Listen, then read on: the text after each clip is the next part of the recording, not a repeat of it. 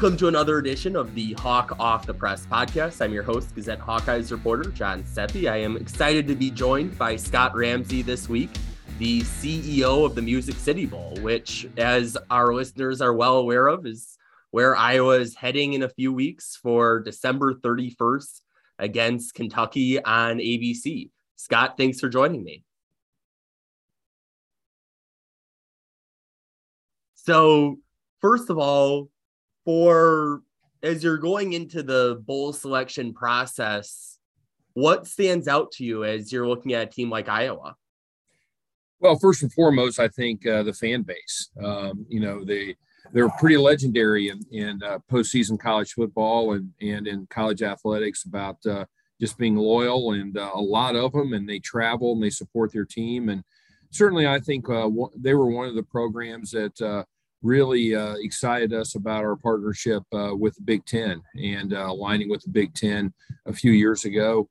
We were with the Big Ten earlier in our formation as a bowl, but now that our city's much different as a destination, we were really excited. And I was one of those fan bases that we were always looking forward to hosting. And this will be our first time after the unfortunate cancellation we had in the COVID year a couple of years ago. Yeah, you almost got them before, and then COVID gets in the way. So now you finally have your chance. We do, and I think just a lot of respect for Gary Barta and Coach Ferentz and in the relationship that we've started to build with them through the Big Ten, but also individually. So we're looking forward to it. And again, I think with Nashville being accessible, just being where we are geographically, that gives a lot of opportunities for fans who otherwise maybe couldn't hop on a plane and go for a week. Other places could hop in the car and get down here and visit our great city. Is that something that you're keeping in mind with these matchups when you've got Iowa, which is a long drive, but still drivable, and Kentucky, obviously neighboring state, very drivable? Yeah, it is. I think, in the 25 years, this is our 25th anniversary, and I've been fortunate to be here through all 25 years. I think you've seen a change in fans' travel habits. When we started, we were one of the outliers. Hey, we weren't in South Florida or South Texas or Phoenix or Southern California. So we had a little bit of a unique marketing challenge there. But now I think you see fans really looking for that 3 or 4 day getaway. And we've seen that whether it be sporting events, music events, or just tourism in general really benefit our city, especially from the Midwest. We've seen a lot of people move here from the Midwest, and certainly the accessibility to most all of the schools in the Big Ten is relatively easy. And we've seen that shorter travel window really benefit our city. And then for people who aren't familiar with the bowl selection process, how much of this is something that happens? Obviously, everyone finds out that Sunday, but how much of this is in the works in the days and weeks leading up to this as well?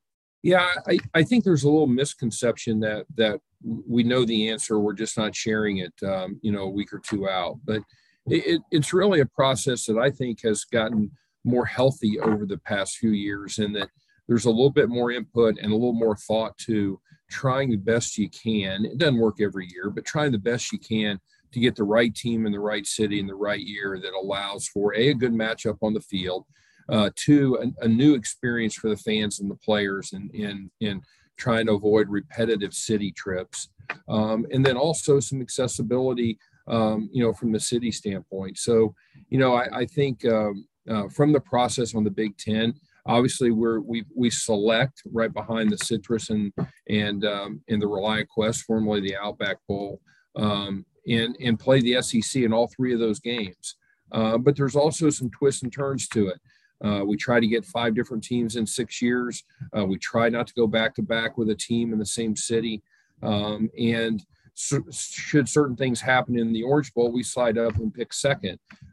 So there's a lot of moving parts until you really know the final CFP standings and some of the New Year's Six appointments. It's hard to be very definitive.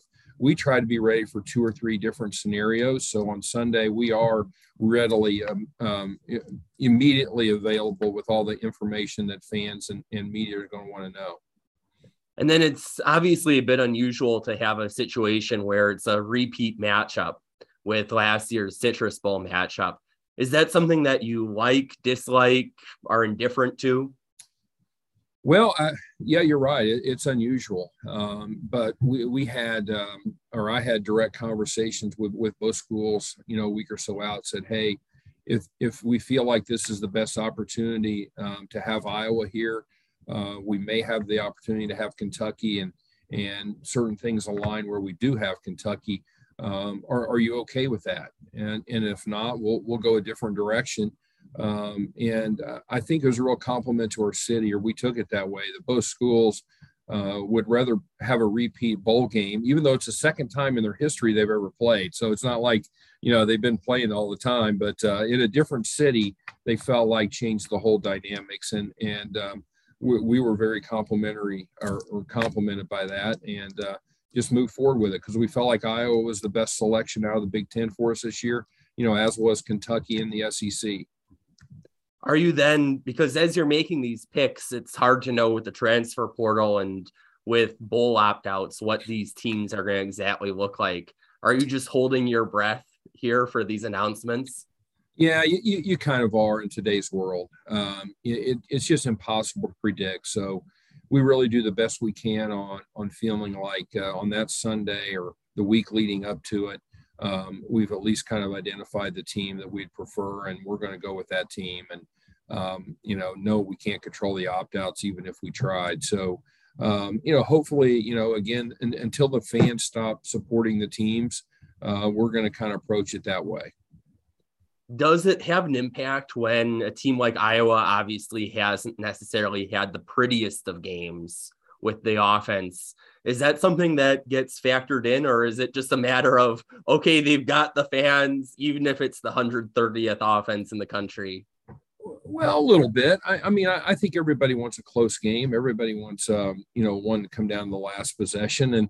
And we laugh a little bit about last year to this year. If you didn't know, we had Tennessee Purdue last year, 1,250 total yards and all kinds of 48 to 45 shootout and overtime and all this. So we did have it come down the last possession last year. We're thinking it will come down the last possession here, but maybe not as many points scored, given the two defenses and how they've been playing. And Jack Campbell on your side of the ball. So, you'd love to have that, but I think first and foremost, John, we look at it and we're very open about this. Hey, we're doing this event to expose our city to two fan bases that we really want to reach out to and have them enjoy our city. We want the players to have a great time. We've got an unbelievable facility. They stay in Gaylord Opryland, especially around the holiday season. Indoor water park, river in the middle of the hotel. And then downtown, our downtown for fans is as good as it gets. We've got Cowboys Titans here on Thursday night. We've got a New Year's Eve concert that attracted over 200,000 people last year. We've got a Predators game on Tuesday night. So we're really using our sports and entertainment opportunities that are unique to our city in our downtown to really kind of hope fans come and enjoy themselves and want to come back. So we're not shy about that mission, but we certainly would like a close game, high ratings, great for our sponsor, great for our city as well. How have ticket sales been so far? A little bit slower, John, to be honest with you, than in past years, but kind of expected. I think it's pretty fair to say both teams probably had a little higher expectations for the season than they ended up, and we understand that in some years. And also our city sometimes success sometimes can create some challenges, and this year's one of them. The Cowboy fans had a 6-month head start on us on grabbing hotel rooms for the weekend, and it's creating a lot of squeeze there. So we're hopeful that the college fans in Iowa and Kentucky can find their way to come down and stay a few days with us. But the city's going to be electric. It's going to be dynamic and a lot of energy here. I've been hearing every time that I tell people that I'm going to Music City Bowl, I keep on hearing you're in Nashville for New Year's Eve. So you've got a captive audience of Iowa fans here listening. What's your pitch if they're on the fence of, okay, do I make the trip to Nashville or do I stay home this year? Fun. You'll have fun here. I guarantee it.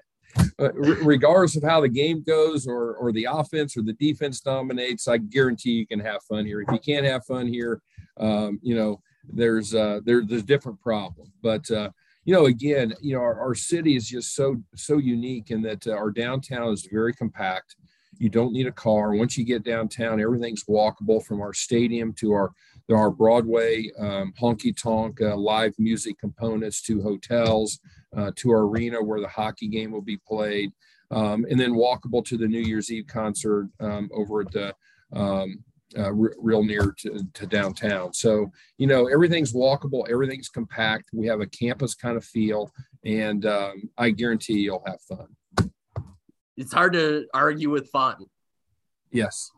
And probably a little warmer than in Iowa too, just to guess. Yeah, I mean, we are in the Mid-South, so it's a little bit of a roll of the dice. I mean, we've had games kick off at 70 degrees, and we've had our 35-degree cold, rainy kind of field game. So in 25 years, we've had a little bit of everything. But, hopefully it'll be an improvement from Iowa.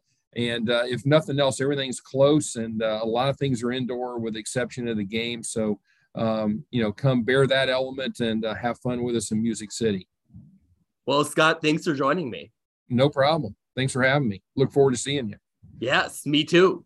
And thanks to our listeners for tuning into another episode of the Hawk Off the Press podcast. Until next week, we will talk Hawks later.